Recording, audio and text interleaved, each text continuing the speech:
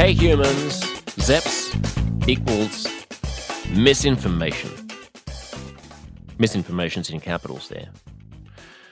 This is from a Twitter account in the name of Mark Smith. The image is just an American flag.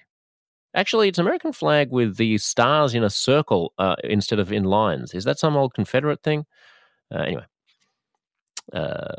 some kind of real American flag. For real Americans, not the ones with this new pansy flag they've just been starting since World War II. The real one. So Mark Smith is saying Zaps equals misinformation. Furthermore, Mark writes, a big word for a guy with a Confederate flag that may or may not be a Confederate flag. I'm just an odd flag, an American flag of some description. Furthermore, he writes, big word, without a doubt, there are parents who have followed his advice, my advice, on the COVID jabs, which have resulted in the death of their children. Says Mark, let that sink in. Go ahead, libs. Fact check me, he writes. So he certainly owned me. And I'm getting a lot of this at the moment. My Twitter feed is nothing but hate about how I was a peddler of misinformation, and now I've been called out. Now I've been proven to be on the wrong side of history because of my infamous moment with Joe Rogan. If you don't recall, earlier on this year, I was on Joe Rogan's podcast. I've been on 7 times. Every time I'm on, we have some mild, agreeable disagreement about something because we see the world differently, but we love each other nonetheless. This time, it was about the risk of heart inflammation as a result of taking the vaccine, especially in young males. This is how that went. For young boys in particular, there's an adverse risk associated with the vaccine. It's like a 2 to 4-fold increase in the instances of myocarditis. Yes, but you know what? Hospitalization. You know that there's an increased risk of myocarditis among that age cohort from getting COVID as well, which exceeds the risk of myocarditis from the vaccine. I don't think that's true. I don't think it's true. No. I don't think it's true that there's an increased risk of myocarditis from people catching COVID that are young versus increased risk of myocarditis from the vaccine. No, there is. There's both. Well, let's look that up because I don't think that's true. Myocarditis is more common after COVID-19 infection than vaccination. But is this with children? Yeah, we're talking about young people. Men and boys aged under 30 after this is what it says here. With children is the issue. Well, no, we were talking about 15-year-olds. Well, we're talking about young children. Male child. 12 to 17. 12 to 17, more likely to develop myocarditis within 3 months of catching COVID at a rate of 450 cases per million infection. This compares to 67 cases of myocarditis per million of the same time following their second dose of Pfizer.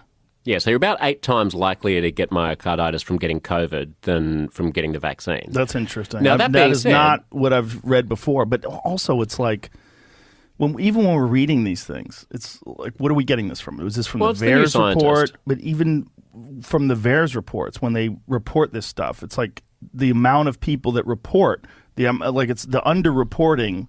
So after that, the world exploded, and then there was a campaign against Joe Rogan, not directly as a cause of this, but I sort of got swept up in it when Neil Young wanted to have his music taken off Spotify, and people were saying Joe Rogan needed to be booted from Spotify, and he had to apologize, and all that jazz. I think you remember that unless you were living under a rock. And as a result, I was persona non grata for a large swathe of people who thought that there had been COVID overreach because I was representative of the authoritative, mainstream, bootlicking, blind, sheeple attitude towards things instead of giving appropriate deference to, shall we say, crackpots on the sidelines who were claiming things that didn't have any epidemiological or medical basis, like the idea that vaccines were riskier than getting COVID. Now, subsequently, there have been studies that raise questions about whether or not COVID has the same impact on heart inflammation that we thought it did back then. And there's been more evidence about the validity of concerns about heart inflammation, particularly from the Moderna vaccine.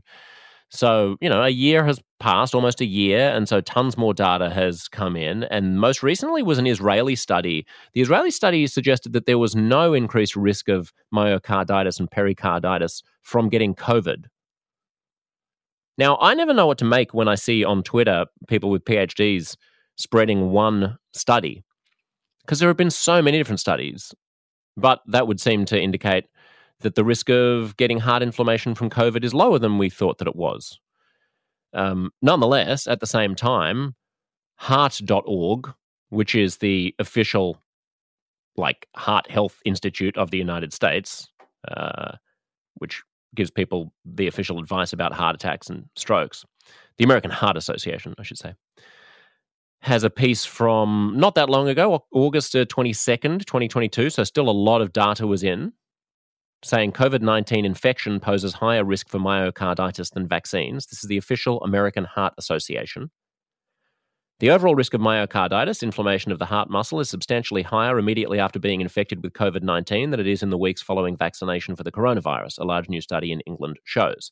The detailed analysis of nearly 43 million people was published on Monday in the American Heart Association journal, Circulation. Now, again, that's for the whole population. So the people who are attacking me on Twitter will no doubt say, yeah, but what if you just isolate it for, 15 to 25-year-old males? Then it may actually be worse for them to get specifically the Moderna vaccine than just to catch COVID. Another person on the text line, hey, at Josh Seps, did you apologize to Joe Rogan yet? Re-myocarditis from the vax? I bet you didn't. And at Josh Seps, writes Tom from Sales, is out peddling more misinformation and propaganda. Unfortunately, he won't be available to comment. Well, here I am being available to comment. And since everyone's asking for an apology for having owned Joe Rogan on the narrow point of myocarditis and vaccines, let me say this. If it turns out to be the case that myocarditis among young people is caused at a greater degree by vaccines in general than by catching COVID-19, then I'm sorry for saying that wasn't the case. I'm almost certain that's not the case, that we have not yet established that vaccines as a general group of drugs, COVID vaccines, and young people as an overall cohort, that using those two groups, that there is enough data to say that COVID-19 causes myocarditis at lower rates than vaccines do. But the more important qualification that I want to add here is how we ought to think about how we arrive at our beliefs. Because I'm happy to apologize for things I get wrong. I think that's the hallmark of an upstanding and good and intellectually curious person. But I'm also going to insist that I take pride in the means by which I arrive at my conclusions.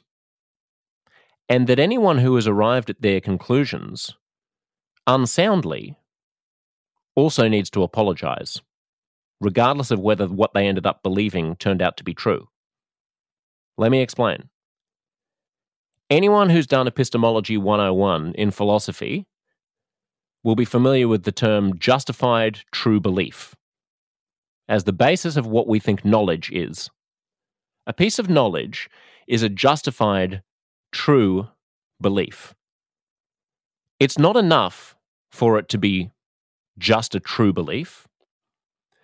It's not enough for you to accidentally arrive at something that is true without having gone through a sound process of reasoning to get there.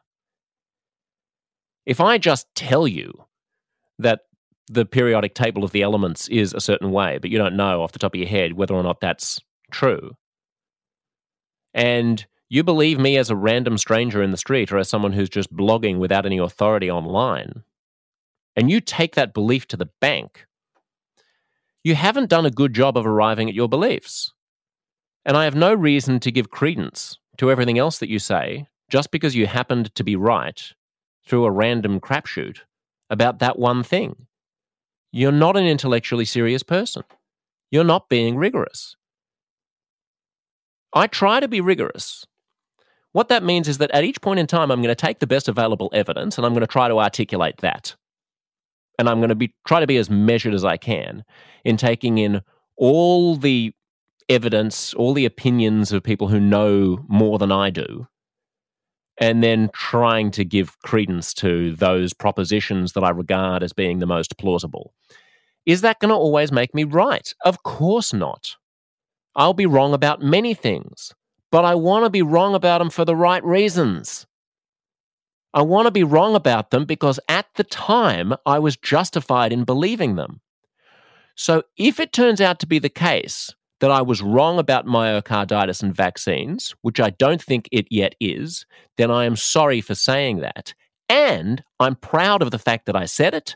And if you could run a tape of time again and put me back in that situation, I would defiantly say it again. Because I was believing the right thing based on the available evidence. If you disagreed with me at the time, and it turns out that you were right, on what basis were you disagreeing with me? You were disagreeing with me because you're a fucking idiot who'd read something online and you wanted to spread misinformation about vaccines. You disagreed with me because you wanted to make sure that people whose lives might be saved by vaccines, that people who might help each other to get out of a raging pandemic, were suspicious, needlessly suspicious, of the health consequences of a safe drug because you didn't want them to take it. So you were complicit in spreading misinformation regardless of whether or not the misinformation turned out to be true. Science is a process. Knowledge is a process. At each way station along our walk, our march towards greater information, towards greater understanding and greater knowledge, at each way station, there will be occasions on which we get things wrong. But the solution to inadequate information is more information and better reasoning. It's not worse reasoning and Googling something online and then clinging to that belief in the hope that it will end up being vindicated by the facts, but believing in it even before the facts were on your side. So I frankly don't give a fuck whether or not you were right, or I was right, or Joe was right, or whether you want me to apologize on Twitter. If I was wrong about something, then I'm sorry for being wrong about it. And if I was wrong because I was arriving at that conclusion for sound reasons, then I'm proud of having arrived at that conclusion, and I would absolutely 100% do it again. In addition to justified true beliefs, there are unjustified true beliefs. I just sort of said, like, if I just randomly told you something about the periodic table of the elements and you believed me for no reason other than that I have a blog, that would not be a good reason to believe it. Another analogy you'll sometimes find in philosophy class is, suppose that a genie comes to you to grant you a wish, or some supernatural being, and says, here's what I'm offering you. Over the next year, you can acquire a lot of true beliefs about all kinds of topics that are important and interesting, but you'll acquire them for unjustified and completely fallacious reasons. And you will abide by those beliefs, you will defend them quite firmly, even though you have no good reason for believing them, and they will not really be knowledge in any meaningful sense because you'll have unsound reasons for believing in them. And as soon as you take this wish on, you'll forget that I ever gave you this wish. You'll forget that this ever happened. And you will go through the next year arriving, for all kinds of stupid reasons, at conclusions that are accidentally correct. And you won't know why. But you'll be right. Would you take it? Would you want to accept the offer to acquire a lot of new knowledge that will turn out to be true if the reasons why you're believing those things are total bullshit? It's an interesting thought experiment. You would be taking on a lot of unjustified true beliefs. In this chaotic world of knowledge where it's hard to make sense of what's right and wrong, and there's a lot of skepticism towards institutions, there's another class of belief, or should I say disbelief, to be more accurate, which is not the unjustified true belief, the thing that you just happen to be right about, like, for example, that vaccines cause myocarditis at higher rates than COVID-19, or rather that a specific vaccine among a specific cohort of males of a specific age does. But there's also, in addition to unjustified true beliefs, unjustified true disbeliefs. So these are examples of popular skepticism towards things that people are mistaken about. A good example might be genetically modified organisms. There is widespread skepticism towards the safety of genetically modified organisms. GMOs are safe, but the EU, for example, has banned genetically modified crops. That harms Europeans. It harms the people who need GMOs the most, which are African farmers. At one point, Zambia, and it's not the only country, refused food aid in the middle of a famine because it was genetically modified, and the president thought that was poison.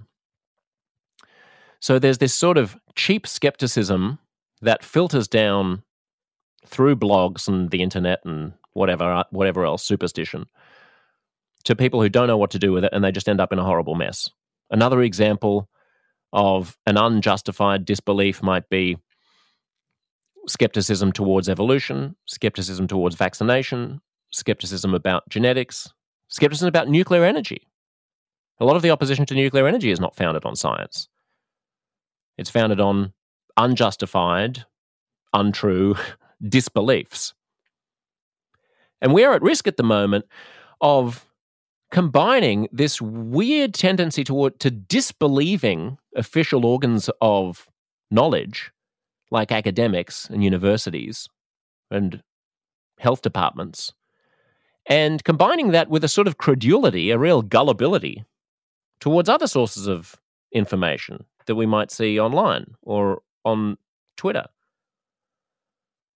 And this just brings me to my final point, which is about the big picture of something like a public health crisis, like a pandemic. The big mistakes that were made look, let me also add, although I don't feel any shame about if I was wrong about myocarditis, about being wrong about it at the time, because I think I arrived at it for the right reasons. I know I did. There is one area where I do feel shame about the pandemic. And that has to do with the effect that vaccines had on the transmissibility of the virus. All of the lockdowns, all of the vaccine mandates, all of the scanning of QR codes that we put up with in Australia, indeed, really all of the mandatory isolation and the lockdowns and so on, certainly all of the masking of kids and the closing of schools that took place largely, thankfully, not in Australia, but much more predominantly in the United States. That was all predicated on the idea that once we got vaccinated, we would be able to protect other people, that the virus would not be infectious. Now, there's a lot of misinformation about saying, the vaccines don't do anything to prevent transmission. They do. They reduce transmission. Seatbelts don't eradicate your risk of dying in a car accident. They minimize it. There are all kinds of health protections that we do that don't eliminate our risks. Eating more fiber doesn't eliminate your risk of bowel cancer, but it does reduce it. And similarly, being vaccinated does reduce the transmissibility of the virus, but it is by no means the panacea that we had been led to believe that it was at the beginning. And I should have been more rigorous about that. That's my big regret from the pandemic. I should have been more critically curious.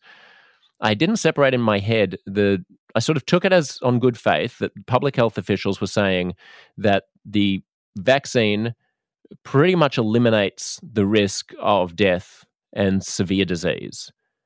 And therefore, I thought that it probably dramatically reduced transmission. And I didn't really spend the time to clearly articulate for myself on what grounds we were justifying lockdowns and QR codes and contact tracing and all that. Because if vaccines didn't play a big role in reducing transmission, then all of that stuff should have ended much earlier. And the only question should have been about hospital capacity and giving people an opportunity to get vaccinated, but not coercing them into getting vaccinated, because then it becomes a matter of personal choice. If the vaccines aren't really doing much to stop the risk that you pose to other people, then you really do have to fall back on a fairly libertarian point of view about vaccination and just say, look, you're not really harming anybody else by being unvaccinated. Not to such a degree that it's worth deranging our entire society and locking us all up for hundreds of days. Right? I mean, so that's my big regret during that. That's my true mea culpa, because that was not just me arriving at a potentially untrue belief as a result of good reasoning. That was actually a failure of reasoning, in my failure to think through clearly, okay, how do we know that the vaccine is as effective at reducing transmission as they're saying it is? I've only seen the data about reducing the risk of death and severe disease. I haven't seen data about transmission. And then making the second logical leap of, if it's not true that it has a big impact on transmission, if it's only reducing maybe by twice or three times, but not by 99% the risk of transmission, then do all of these other restrictions that we're imposing on people to try to reduce the spread of the pandemic make any sense? And do we have to dramatically curtail the amount of the impositions that we're imposing on people's lives? So that's my genuine mea culpa about COVID. But coming back to the bigger question of the sort of context in which these debates were happening, when I was sitting there in front of Joe Rogan and we were arguing about myocarditis and vaccines, we were still in the midst of a very severe and traumatizing global public health crisis, traumatizing both because of the virus itself and the consequences that it was having on people, the 1 million people it had killed in America alone, and also because of all of the policies, the scrambling policies that various countries had imposed to try to deal with it. And my general attitude throughout the pandemic was, it's extremely important that we minimize all of the health risks that come from this virus. We know that a highly effective way of doing that is through vaccines. And the mission to try to pick apart every single little thing that could be wrong with vaccines on the fly while we're in the middle of a sprint to try to get on top of this thing seemed a little bit persnickety and badly motivated. COVID-19 causes a very mysterious range of knock-on effects on your body. Now, for most people, especially vaccinated people, those effects are mild. For a minority of people, they're reasonably severe and peculiar. And for a minority, they ruin their lives for quite a long time. And people have these sort of mysterious symptoms that are almost reminiscent of Lyme disease or something, where you have this ongoing fatigue, you have ongoing lung problems, you have ongoing cognitive problems where you can't focus and so on. It deranges your system. It's a new virus. Our bodies don't know what to do with it, and it causes inflammation everywhere, including sometimes in the heart. And when you give this new flu, even if it's a mild flu, to billions of people who've never had it and whose immune systems have never seen anything like it, it shows up in weird ways that are fine for most people and really awful for some.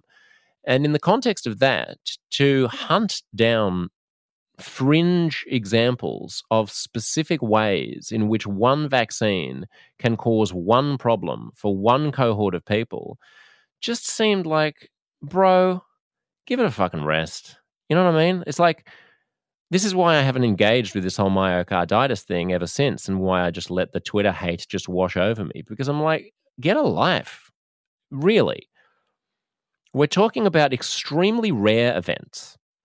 We're talking about a pandemic where we know that the virus itself, in rare cases, causes really fucked up examples of inflammation all over the body.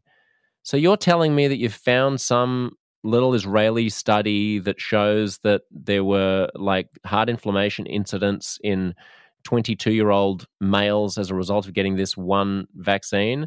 Well, great. It's good that we know that. Now maybe I won't get a fourth jab. Now the authorities can take that into account in their recommendations. I mean, what's even more bizarre is that this has now been taken into account by official health bodies, including in Australia, and it's being used by the conspiracy theorists as evidence of the secret ploy to hide the side effects of vaccines. Like I'm literally seeing it being tweeted by vaccine skeptics, a piece on the news in Australia that is saying that people under the age of 30 are now not advised to get a fourth Moderna jab in Australia because of myocarditis. And a conspiracy theory website, or rather a pro-conspiracy theory like anti-COVID website, has tweeted out saying, but it was just a conspiracy theory, and like the insanity continues in Australia. I'm reading this off Twitter. After mandating the vaccine on every Australian worker in 2021, the government says it will advise under 30s not to take the fourth due to increased events of myocarditis. Too late for the unfortunate coincidences who were told it was safe and effective. Look, again, this is how science works. Like, we gather enough data, we go, okay, the upsides of getting a fourth jab if you're under the age of 30 to protect you against COVID are less than the downsides of the risk of myocarditis, so don't get it. Fine. What does that prove? That proves that the system of science basically is functioning, and that the authorities are fundamentally, basically responsive to data. They're not hiding it. There's now enough data to say that in that particular cohort, this particular vaccine causes more problems than it solves. I'm sorry that we didn't have all of that data initially, and you weren't a genius for having feared that initially and not gotten the jab when you didn't have any good reasons to believe that. And you probably weren't in that cohort anyway, and you probably weren't taking that vaccine. And you probably weren't triple jabbed. So my attitude was, we know that we're in a massive pandemic. We know that this virus causes inflammation all over the body, not just in the heart. We know that it has knock-on effects for your immune system, for your brain, for all kinds of systems in your body. So, like, it's a sort of an academic question if you want to tease out this one data point and say, could it be the case that this one effect that this one vaccine can have on this one group of people might be more severe from the vaccine than this one effect is from COVID? Well, okay, I don't know. I mean, at the time, that didn't seem to be the case. At the time, based on the information we had, that didn't seem to be the case. If that is the case, then I'm sorry that I got that wrong. And as I say, I'm proud of the reasoning that went into why I believed that. And also, on top of that, shut the fuck up, because we were in the middle of a pandemic, and that one data point about that one illness should not have been decisive as to whether or not to broadly put forth a pro-vaccine or an anti-vaccine case. So I hope that explains some of my thinking about thinking.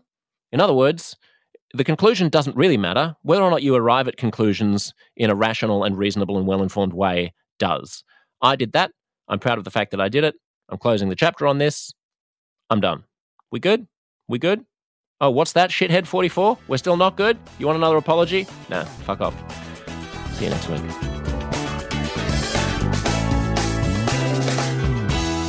Uncomfortable Conversations is produced by Stefan Postuma. Follow me, Josh Szeps, on Twitter and Instagram for all the latest. May your day be fruitful, your mind humble, your enemies generous, and your conversations perfectly, sparklingly, delectably uncomfortable.